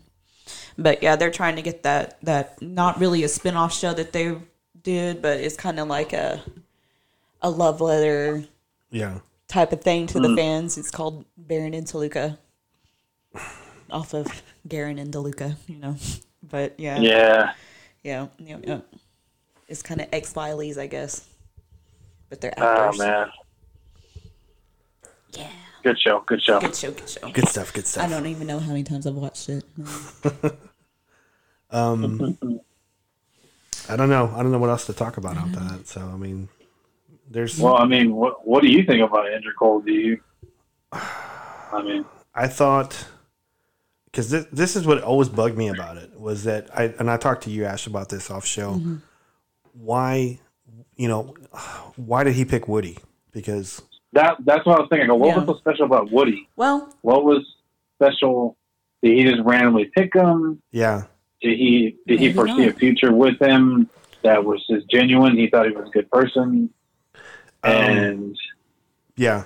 My theory is like going back to like the star seeds or whatever, that he was able to hear him, perhaps. Yeah. That he had the ability to, understand, or maybe he just could sense in him that he was able to also, quote unquote, accept it, hear, and to this is a person that will actually listen to me and not be afraid, or who knows. In Woody's book, he does say this, and I didn't talk about it, but he did say that Indrid Cold said that people in the West Virginia area were more receptive. It could, why? I don't know. It could just why be West Virginia? Their genetics, because that's like, allegedly people that are like Celtic bloodlines tend to have more genetic or whatever markers, people with like RH or RH negative, positive, whatever, that rare blood type that's just like nobody knows where it came from. Yeah, there was there was multiple stories, but I didn't look them up. There was multiple stories of whenever Woody saw Indrid the first night. There was multiple stories. I think it was like 2 that the police had gotten that people claimed that Indrid was trying to wave them down on the freeway, but they didn't stop. And there was like some other stories in South America that say that almost during the same time that they were approached by someone in a shiny green suit and didn't say anything about smiling, but that they said they were from Genomedes or something, the same galaxy or something. Maybe not the same person as Indrid, but... Yeah. Well, I mean, in the first sighting, they said that the woman was running away screaming. Yeah. So maybe reason why he picked that guy is because he didn't run away screaming, or that he actually stopped, know. If those other stories are to be believed, it's like, well, finally, okay, this guy stopped and he's going to I'm going to talk to him. I was telling you off the show too, our friend Juan, the guy that always cuts my hair. That cuts your hair? Yeah. I've met him how many times has he come over since I've lived here for almost a year, and you're like, the guy that cuts my hair? I'm like, no. No, I don't. I say it every time, Terry. He was chatting with me yesterday, and he was talking about that, how he thought that Indrid Cold needed Woody was because it was like a tether or like a connection, a conduit or something, that he had to have someone to communicate with to be effective on this earth. Yeah. So I thought that was kind of interesting. It's possible. Oh, okay. And so Rote has good ideas. I think he was drinking a little bit. So well, whatever, Yeah. That's how I came out with that badass title to last week's episode. It had a couple of the Smirnoff, the Jamaica Me Happy. Oh, Jamaica Me Happy. And I was like, oh, you know what a great title is? You should have got a 6-pack of the Unnecessary Evil. I got some Reds this week. Hey, is that Tom Hardy's brand? I don't know, but I kind of want to buy a case just to... It needs to be his brand. Yeah. Tom Hardy, buy this brand. So, I think that will do it for tonight, man. Yeah. How long we got? We got 1 minute and 23 seconds. Okay. Yeah. What you already got recorded? Yeah, I got about 36 minutes. Yeah. On the wrestling stuff. So with Earl the Pro. Mm-hmm. He was. You gonna add it on to this? Yeah, I usually add it on because Earl and I were talking about AEW card that was on last night, and see that? It was actually a really good pay-per-view last night. It was really good. Yeah, you're laughing really hard. Yeah. Robert's laughing. That's a good skit. Yeah. I swear, man, I love Jericho. I love what he does. I do too. He is just like, he is the hottest thing right now. I think no matter what he chose to do in the entertainment business, he'd be amazing. Yeah. You know, because he's a good podcaster too, man. Mm-hmm. I listen to his podcast every week. Got charisma. Yeah. And he's so the Ayatollah of rock and roll. Yeah. Are you guys ready to go to the wrestling segment now? I guess so, yeah. Yes, we are. Yes, we are. Yeah.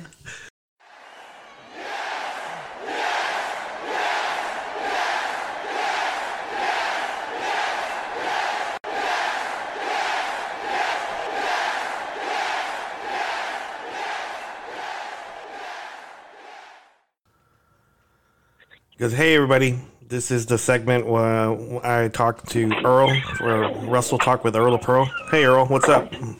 Hey, nothing much. What's up with you? Man, I'm just working like a dog. Oh, man, I tell you, yeah, it's crazy with everything that's going on with all the states reopening. I mean, especially what you do. I feel like they'd be working you guys hard. Yeah, I mean, it's not bad, but it's like, it's work, and it's essential. Well, you're essential, sir. Maybe you'll get that cool little stimulus bonus that they're talking about. Appreciate it. You're welcome. So how's the family? How's everything going? Oh, they're doing good. They went to War Rock. My son and daughter did. They went to War Rock with their grandma and grandpa, and then I was working today, so my wife got free reign of the TV in a quiet house. Dang. That's hard. I know, she was so happy. She's probably trying to catch up on, on some shows. The Masked Singer. She was. The Masked Singer, probably. No, she watching the Outlander. It's funny. It's the opposite. She watched Bringing Up the Bass and then Outlander. Nice. Two totally different things. I always kid Clifton about that. Because back when I was working at Dish, we used to always say that he watched like 27 shows, and so I would tell him, I go, hey man, how's the Masked Singer doing? Whenever I talk to him. And he just goes along with it. Oh, it's good. It's really good. He doesn't even argue. He doesn't even argue with me anymore. He just does it. That's the best kind of joke when you're just like, oh yeah, it's great. It's kind of like what was it? It wasn't Tim Clay. No, it was the Marvel talking about. He's giving that one guy a hard time in the truck, and then they went to the guys where he was working, and the guy is like, it's like, oh yeah, we're gonna do this, this, and this. Like he didn't even know. He just went straight into it. It's funny. Let's jump right into it. Yeah. Well, let's talk about the AEW Double or Nothing. Okay. Because it's the pay-per-views tonight. Let's talk about the card tonight. Mm-hmm. So nice. I'm ready for that. The number one contenders for, I guess, the tag teams, the Best Friends versus Private Party. Yes. What's your take on that? Man, I'm excited about that. I think the Best Friends are going to get it because, man, since this quarantine's hit, they have just had major storylines. You had the one where they fought Omega and Nakazawa, I think it was. Yeah. And they were going to see who got to have the Best Friends name. Because Nakazawa was like, you're a CEO or EVP or whatever. Why don't you just make my name change? He's like, oh, I forgot I am. And I've heard reports where like Tony Khan and everybody in AEW higher up were super happy with him because they've just said, hey, we got this. And they've just put the shows literally. I mean, there's been other great stuff. Don't get me wrong, like the whole tournament for the TNT belt and all that. But I mean, they have been predominant storylines keeping the tag team division And that's the big thing with AEW is they said tag teams are going to matter. So I think unless they did something between Wednesday and last night to make somebody mad, I really think they're going to beat Private Party. Yeah, I think so too. I think they're on a roll, and they're going to probably be the next tag team titles champions. And stuff. I think they will. I don't see why they shouldn't. Shawn Spears versus Dustin Rhodes. That one it doesn't even happen. I don't know, man. I like how he did it. I like how he's like, I'm doing business for myself. It has to happen. And then the commentators were like, well, let's promote it. So I think Shawn Spears wins that. I don't think Dustin wins it. Yeah, I think so too. I think Dustin's he's doing what any other veteran's doing. He's pushing new talent over. Yes. So I agree. So I think that's good.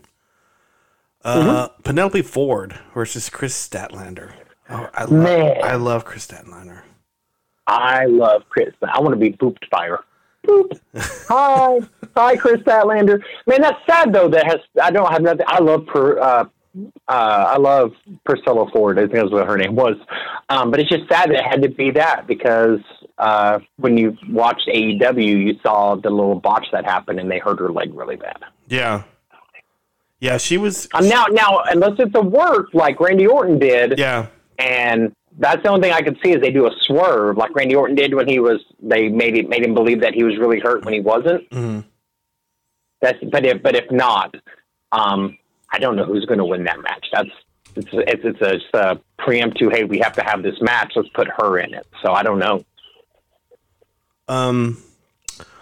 The Stadium Stampede match, the Elite versus the Inner Circle. That one looks promising. I mean, it's you get all your main event guys all in like one match together. So I've had a bad feeling with the storyline they've been telling with the Elite and Hangman Page.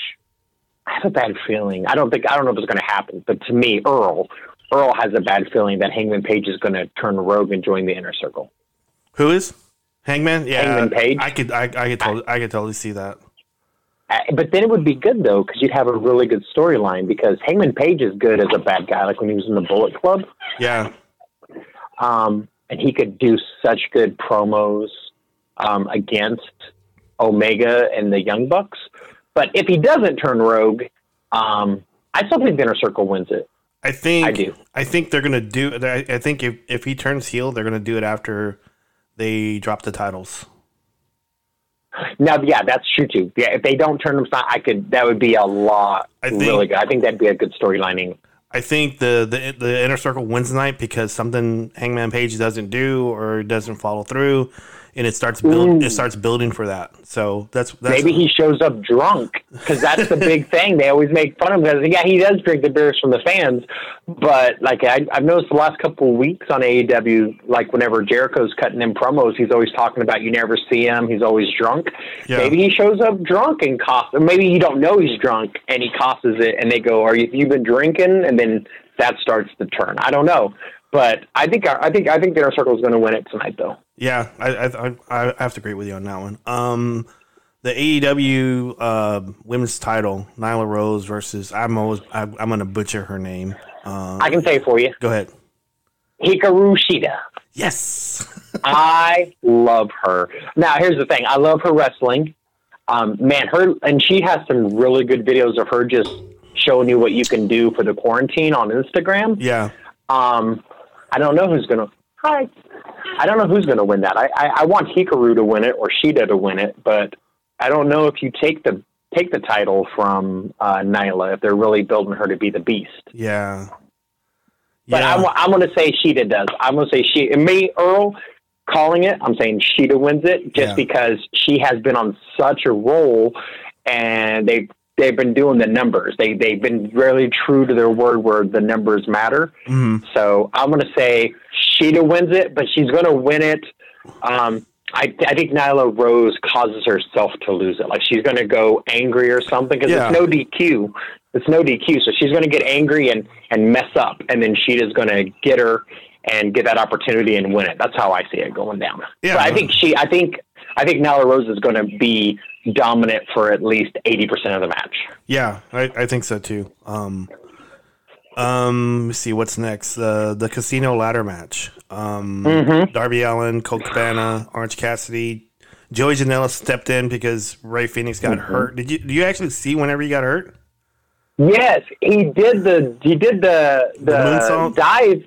Yeah, he did the moonsault, and the people caught his legs, but he didn't catch his top part, and that's the part that hit the ground really hard. Yeah, because it looked like he landed on his shoulder or his ribs. Yeah, and then if you listen to the stuff, whenever Orange Cassidy did the dive, the guy that caught him, I can't remember who it was, but he's like, "I got you. Are you okay?" And he goes, "Yeah." And then when it was over, I heard Kazarian yelling at what's his name, Scorpio Sky. He's like, "You didn't catch him," and then because they two were right there. Yeah. But he was yelling, "You didn't catch him," about Ray Phoenix. So I think it was just an honest.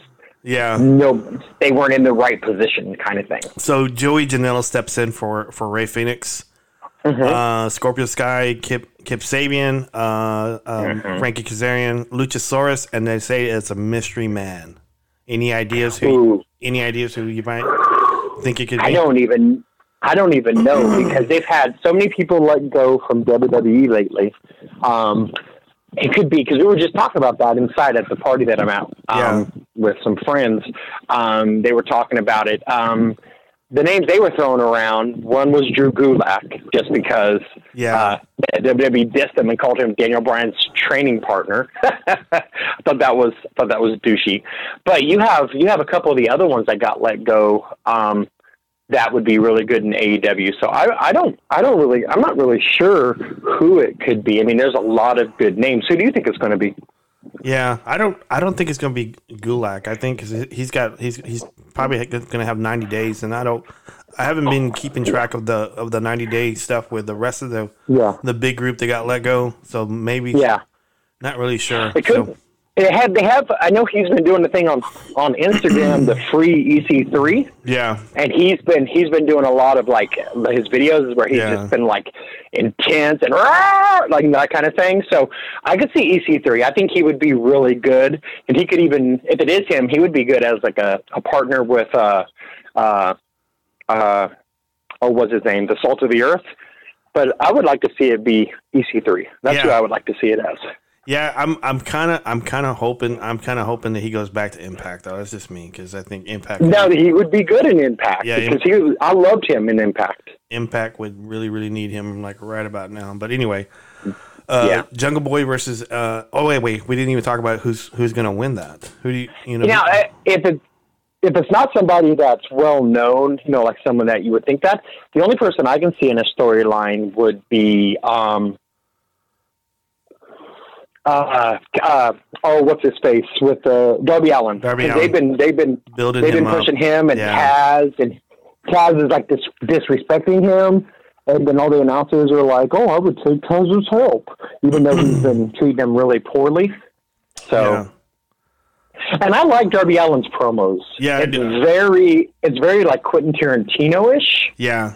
You should. I like it a lot. You should listen to his podcast with Jericho. It's a really good podcast. Ooh, yeah. Is it? I haven't heard that one yet. Yeah, it's a really good one. He talks about all the stuff that he did and stuff that he had to get by, and he's living in his car and all this stuff. So it was actually really, really cool. So I'm about to do that. Jungle Boy versus MJF. Man, I think MJF is going to win it with Wardlow's help. Yeah, I think so too. And then they're going to maybe build him and Wardlow and what's his name, Luchasaurus or something. I don't know. Yep. Maybe so. And that would be good because Luchasaurus has been beefing a little bit with Wardlow. I thought it was funny. Wardlow slipped and all the wrestlers clowned him on AEW this week when they were trying to leave.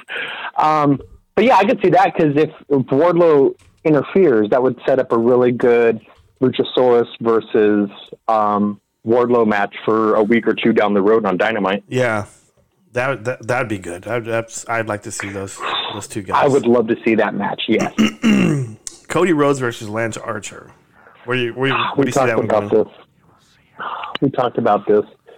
unless Murder Hawk, because they made Murder Hawk stumble a little bit 2 weeks ago. Yeah. So, man, I mean, but I don't know if you can derail. I mean, what would be the point of derailing Murder Hawk? I'm going to go get one in a minute. I don't see why you would derail Murder Hawk's momentum. Yeah. Because Cody. Plus, that would also help. I'm sorry. Go ahead. No, Cody's been pushing everybody. He's been putting everybody over anyway. So. Yeah, and he's been pushing people like he let his brother get sacrificed and stuff like that. Yeah. But I don't understand why Jake the Snake wants to try to fight Arn Anderson. Because when he got in the Hall of Fame, he was like, "No, my time's come and gone." Yeah. You know, I didn't know that those two guys never fought in the ring. I didn't know that either. That's the crazy. I thought when I got older, I thought, well, maybe when they were coming up. Yeah. Like before the Four Horsemen. Because I understood when they were big. Like in the 80s, Jake the Snake was in WWE or WWF, what do you want to call it? Mm-hmm. And Arn Anderson was on TNT. Yeah. I understood that. And when I got older, I thought, well, it was territories back in the day. They had to have fought each other. Yeah, at least come I never really looked it up. Yeah. Mm-hmm. I didn't either, but I thought that was interesting. Mm-hmm. So I think you're right. I think Lance is going to win it, and Mike Tyson's going to give him like the title. I bet they do something a little bit, and then like Tyson puts him over. I bet. Mm-hmm. So do you think they're going to pull an angle like Stone Cold and Shawn Michaels with them? Yeah, probably.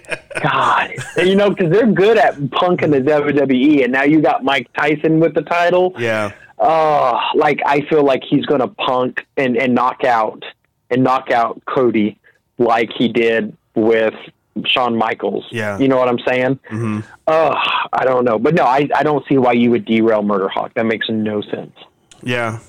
Yeah, I have to agree with you on that one. Jon Moxley versus Brody Lee. It's no disqualification, right? Yep. Man, they've been building Brody Lee fast, but they've been building Moxley too. So I don't know. That one's going to be really interesting. Because Dark Order, he's going to have all his little flunkies attack. Yeah. And Moxley doesn't have anybody. This is what I think. I think Brody Lee doesn't need the title, to be honest with you. No, I don't believe so. He's good. He's got his group. He'll get past this, and he'll pick another superstar and start picking on them. And yep, that's what I think. I think John. They got to have someone really good at the face. If it's not Jericho, it's got to be Mox. So that's just me. So I don't know if it's going to happen. I just thought about what happened on AEW. Again, like I said, it's just something you always, as a wrestling fan, you always learn as you get older that you listen to what they say. Because there's a story in the ring, and promos are always supposed to build the story. Like I think you were talking that one time about you're supposed to say good things about your opponent, but then also have that backhanded comment at the same time. Yeah. You know what I'm saying? Yeah. That's the one thing that they had on that. Jericho talked about that. Mm-hmm. But Brody Lee said right before he sacrificed Ken, he said, that old group is gone. Talking about Evil Uno and whoever the other guy was. I forget his name. I forgot the little Viking warrior knockoff guy. Unless Mox went out and found them. That's the only thing I can see is like Brody Lee has his little minion guys beating up on Mox, and right when he thinks he wins it, you see Evil Uno and the other guy, and they beat up Brody Lee, and they cost him the thing. Yeah. I could maybe see that. And then that would be a good storyline for Brody Lee, because you would have who is the true leader of the Dark Order. So that's actually maybe pretty that good. happens. That's actually pretty good. Maybe that happens, but I don't know if it will or not. It's just something I remember hearing. Yeah. So what? That's AEW. I guess we don't really have to talk about AEW for the week because we're talking about the card now. So what did you want to jump to next? Raw, SmackDown. We can do. Well, I only watched the first hour of SmackDown with my kids because I had to work today. Yeah. So we could do Raw. Okay. I haven't seen NXT, so I would say Raw would probably be the best one because we watched that. Okay. Yeah. I actually watched all that. So, Good. Edge accepted Randy Orton's challenge for Backlash, so they're talking about it's the greatest wrestling match in history. So I hate McMahon. I hate McMahon so much. You know, he's the one that came up with that, and he's laughing. I just feel like he's like, oh, for the greatest ever. I'm a genius. I told my friend Daryl today. I was like, I guess they forgot about all the other great wrestling matches, like Ric Flair and Ricky the Steamboat. Yeah. And you also had, and then you also had like in New Japan, Okada and Omega. Yeah. Those, you know what I'm saying? So, but that's Vince's handiwork. We're going to be the greatest. So, yeah. I like it. I think I want to see if there is ring rust or not. I really do. Yeah. I think Edge is good. I mean, but that's just me. I'm an Edge fan. I'm going to pull for him. Oh, I mean, shoot, I love Edge. But I also like it with the story they're telling, because Edge is very much an egomaniac. And he's playing it off like he's not. So Randy Orton knows how to jab at him. You know what I'm saying? So I like what they're doing. Buddy Murphy defeated Humberto Carrillo. God, they are squashing that poor kid. Like, he came in on fire, and they just... Gangbusters. And then Seth Rollins is the one that squashed him the first time. Like, he should have won against Seth Rollins, and Seth Rollins would not lose against him. And ever since then, he hasn't had any good storyline wins or anything. Yeah, I don't know. That's why I don't get it. Why they're crushing him, because he's been there like all along, and not all the talent, not all the big talent wanted to come, and he was there. So unless you're going to make him be part of Selena Vegas thing, like they're going to welcome him back in because they kicked the Austin Theory out. Yeah. That's the only thing I can think of is, hey, come join us. You've been losing all this time. Come join us and be part of the winners. And then he gets to be heel Humberto. I don't know. Yeah. Charlotte Flair versus Ruby Riott. She defeated her, but I don't know where they're going with this. I mean, I don't know. Showing the Queen's dominance, I guess. I mean, she's good, but I don't know. I mean, I don't get her with the NXT. I don't know. I'm not sure whether you're a fan of that. I'm not. To me, that's like a step down. To me, that's just, I don't know how I feel about it. But I know how you feel about that. I don't know why. The other thing I think of is she's good. She's a good heel champion. She really is. Mm-hmm. She can work. She sells people over. I mean, we're not talking about SmackDown, but you know what she did on SmackDown for Bayley. And she is. Even though she's beating them like in NXT, she's making them look real. She's doing what her daddy did when he traveled the territories and made their number one guy look like he was the greatest wrestler ever. And then 6 months later, he came back around. You were like, oh, our guy's going to be Ric Flair finally. You know what I'm saying? She's doing it, man. I mean, she's making those NXT people look even more better than they would be regularly. So... But yeah, I don't get why she's NXT champion. Yeah, I really don't. I mean, other than her, I don't know who else is going to step up. I mean, like in a women's division. I mean, because I like Bayley, I like Sasha. Mm-hmm. Nia hurts people. She sure does. I can't say any more than she sure does. Man, that makes me mad. Yeah. Speaking of her. Yes. She interrupted Asuka in her championship celebration. And I thought that was kind of funny. So, yes. My daughter and my son are learning about wrestling. That's why we watch certain ones at certain times. Yeah. And then she came in, they did a backstage segment, and then Asuka went one way and her friend Kairi Sane went the other way, and then and Nia looked one way, and I was like, oh, she's gonna go beat up Kairi Sane. And my daughter's like, no, again, they're 9 and 7. Yeah. No, Daddy, she's not going to attack Kairi Sane. I'm like, oh, okay, I'm sorry. Yeah, Daddy, I know wrestling. And then she beat up Kairi Sane. I was like, oh, someone beat up Kairi Sane. She goes, I knew she was going to do that. Yeah. I just think it's funny. That is awesome. Get them on commentary. I'm telling you, they think they do. And she likes to mix match Corey Graves and Michael Cole's name on Friday Night SmackDown. Yeah, it's Corey Cole and Michael Graves. That's actually I actually like that. That's actually pretty good. I know, right? Yeah. But no, I like what they're doing with Nia Jax, though. I really do. I mean, she's staying relevant, and that's really what she wants. So yeah, stop hurting people. God, for real. I mean, I could go into a story for like an hour on that, but I don't want to take all that time up. So that'll be another day. Bobby Lashley, of course, they're building him up with what's his name? MVP. So I that's I don't know where he's gonna go. I mean, no, but I like that they had the swerve that you thought they weren't, and then they did, and then you had Lana throwing stuff in the back. Yeah, and I'm fine with that. I mean, I'm okay with this whole storyline.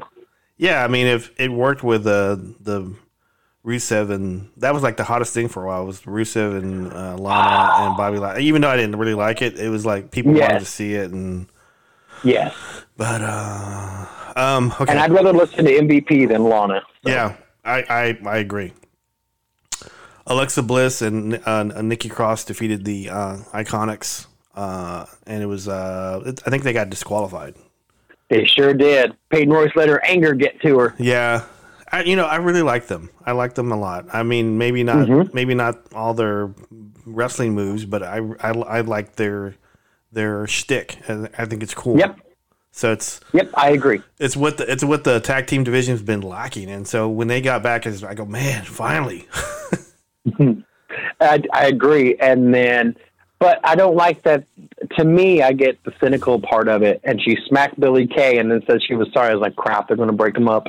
Just 2 weeks ago, I was like, I don't see them breaking them up. This is what they need, and now I'm afraid they're going to break them up, and I'm a little sad about that. I hope I'm wrong. But yeah, I feel like this is the beginning. I think this is going to be their turn where they go into serious mode and they start contending for the tag titles and start making it relevant again. So that's what I hope so. I 100% agree with you. Okay. Shayna Baszler. I said it right? No, Shayna, but you were close. Shayna. You said the last name right. That's what matters. Shayna Baszler. She defeated Natty in a submission match. I knew that. Natty was looking good for a minute. Yeah, I did like her throwing a temper tantrum afterwards. Like she's not okay being squashed all the time. And she tore up Kevin Owens' set like before he came out. So I thought that was kind of cool. That is me. But. I thought that was great. There's a little GIF with a creature from the Black Lagoon that's mad. He's like, blank this thing, and he's tearing everything up. So when she was doing it, I was like, blank this sign too. The heck with this chair. And that's what I was saying in my mind. It was making me laugh. I liked it. I like it when they show their frustration, because then you're like, okay, she doesn't like being squashed all the time, like you said. So yeah. I like that. And then Kevin Owens came back to do his show with Apollo Crews. He was doing the interview with Vega and Theory and Garza and Almas.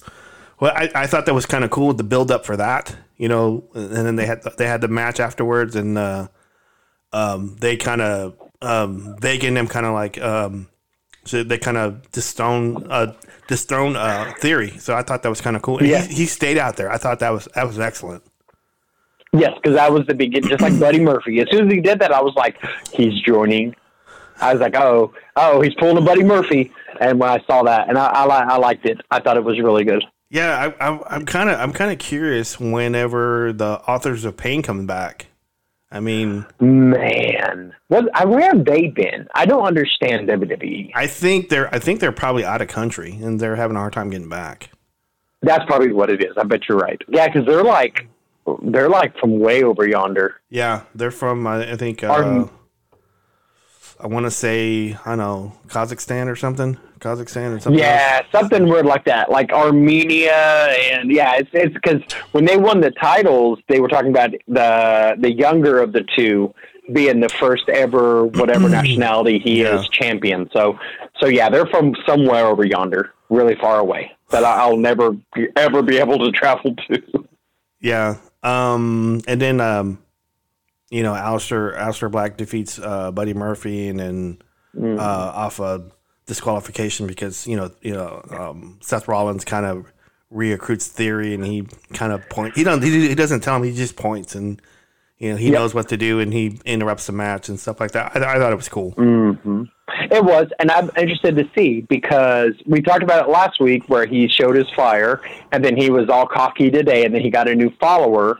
But Buddy Murphy, they made him look like he wasn't happy until Seth Rollins said attack, and then he just instantly went into blind follow mode. You know what I'm saying? So I wonder if they're going to have like a little, like, I don't think if they have a jockeying for who's the better disciple, I don't think it's going to be like they did with Vega, where they had him and Garza do it. But it opens up a big thing, because then you could have Seth Rollins going after them, and he'll have, I don't know, it's really good, because now he's got a stable going on, and there's more possibilities there. Yeah. Drew McIntyre defeated Baron Corbin with Lashley and MVP watching like in the background, and yes. I think that's pretty good. To be honest with you, that was like 5 years ago. That was an Impact main event. It really was. Drew McIntyre versus Bobby Lashley. I meant to tell you, when he came back with Drew Gallows, isn't that what he called himself? Yeah. Yeah, when he came up with the Rise Up thing, that was when they were doing a little tour, and I was actually on camera holding up a sign. Were you really? But I had a sign for a YouTuber that I used to watch all the time. But they sent a bunch of swag to work, and Z came back. I don't think you ever met Z, but he's like, "Hey, do you know who this is?" Z, and it was Drew Galloway. I knew and Z. I was like, did you? Okay. So he was like, do you know who this is? Because Janet knew that Z was a wrestling fan, but I guess she didn't know I was. Like, yeah, it's Drew Galloway. It used to be Drew McIntyre. He was 3MB. He's like, oh, yeah. I was like, yeah, I really like him. And I started talking about his song, and I was like, oh, here, bro. And he gave it to me. It's like a little plaque looking thing. I'll have to find it. I'll have to find it, take pictures, and send it to you. But yeah, I got that, and I have it up in the closet. But yeah, but he was good. He was good as the Rise Up. That was when I was like, oh, he's actually legitimately an actual wrestler now. And I went back and watched when he went back over to Scotland or Ireland, and first night there, threw that dude through a table and took the title. I was like, oh my God, he's really good. Yeah, I thought it was kind of cool, because when he was on Impact, he was doing that. He kind of made Eli Drake. I don't know if you're a big fan. Yes, he did. He kind of. No, I was going to say. Mm-hmm. Go ahead. No, I was like, yeah, no, I'm agreeing with you. I loved Eli Drake when he was part of the Rise Up. So it was like Eli Drake. It was another dude. I think he's in New Japan now. I can't think of the guy's name, but he's a part of the Gorilla Group and Bullet Club. But he was with them, and I thought it was kind of cool, because I like Eli Drake. I think he's good on the mic, and he's got the physique. He looks the part, and he does good work. So I mean, I kind of like it. So I'll say this that he's over in NWA now, but I still like him. Yep, he had a kind of a little like Jim Cornette moment whenever he left Impact. So talking about not wanting to wrestle the woman. Yeah. Who was that? Who was he not wanting? It wasn't Scarlett Boudreaux. Was it Tessa Blanchard that he was talking about? I think so. Yeah. Yeah. And he lost a lot of respect with some people, and then he went over to NWA. But yeah, no, I remember I loved Eli Drake. I thought he was really good with the Rise Up, and then he had his own little angle whenever they were doing that, right around the time Damian Sandow came back. Yeah. I was so mad, because I was like, yes, and they turned him into some really weird character, and I was like, oh, no one knows how to use him properly. Yeah. It made me really sad. Yeah, I think he's on in NWA now, so I think he's kind of doing that character again. So he's doing the one where he wears like the robe and the and the towel, and he has a wrestler that's a masked wrestler. I don't know who he is, and he like whenever he's tired or sweaty and doesn't want to do any more wrestling, he calls this guy up. He goes, okay, come up here and finish the work for me. So this wrestler comes up. He comes up. He takes the match. He wins, and then like the crowd likes him. And then, like he raises his hand up, and no one cheers. And this guy walks into the picture, and they all cheer, and they go, "No!" He goes, "No." That's great. Now, it is. Now that's something. See, when you do something little like that, that's the good stuff. I just don't know. I just don't know who the wrestler he is. This mask. I don't know who that is. So. Okay. Yeah, that's what I like. Like, I was watching Xavier Woods on their little Up, Up, Down, Down, and he said if he ever started his own promotion, he said that he would have one match once where the heel is pinning the guy, and he get to 2, and he looks at the ref. All right, I'm right there. He looks at the ref and says, no, that was 3. And the ref's like, you know what? You're right. Ring the bell. And I was like, that's funny. That's the kind of stuff that you're like, oh, that's pretty, you know what I'm saying? That's ingenious. You don't do it all the time. Yeah. It's like once every blue moon. But yeah, that's pretty funny though. I like that gimmick. So, I'll be honest with you. I didn't watch Impact this week. I was just too busy. I was too busy doing stuff. And okay, we'll go ahead and do this next week. And Earl, I really appreciate it. You have any shout outs for anybody? Yeah, I do. Thank you for that. And I thank you for having me. I really do. I really love talking wrestling, and I love talking to you, so it's great. I just want to shout out my friend Lisa, because she's been listening to the podcast and everything like that, listening to this part and then other parts of that. And then I also just want to shout out my wife and my 2 babies. So Joanne, Zoe, and Zach. Zoe and Zach makes wrestling a little bit funner again because I like to see what I had at that age. So I think that's really cool. Well, right on, man. I appreciate it. Yeah, that's. Hey, you're welcome. That's awesome, and we'll talk next week. Okay, sounds great. All right, talk life. Big Pretty Club for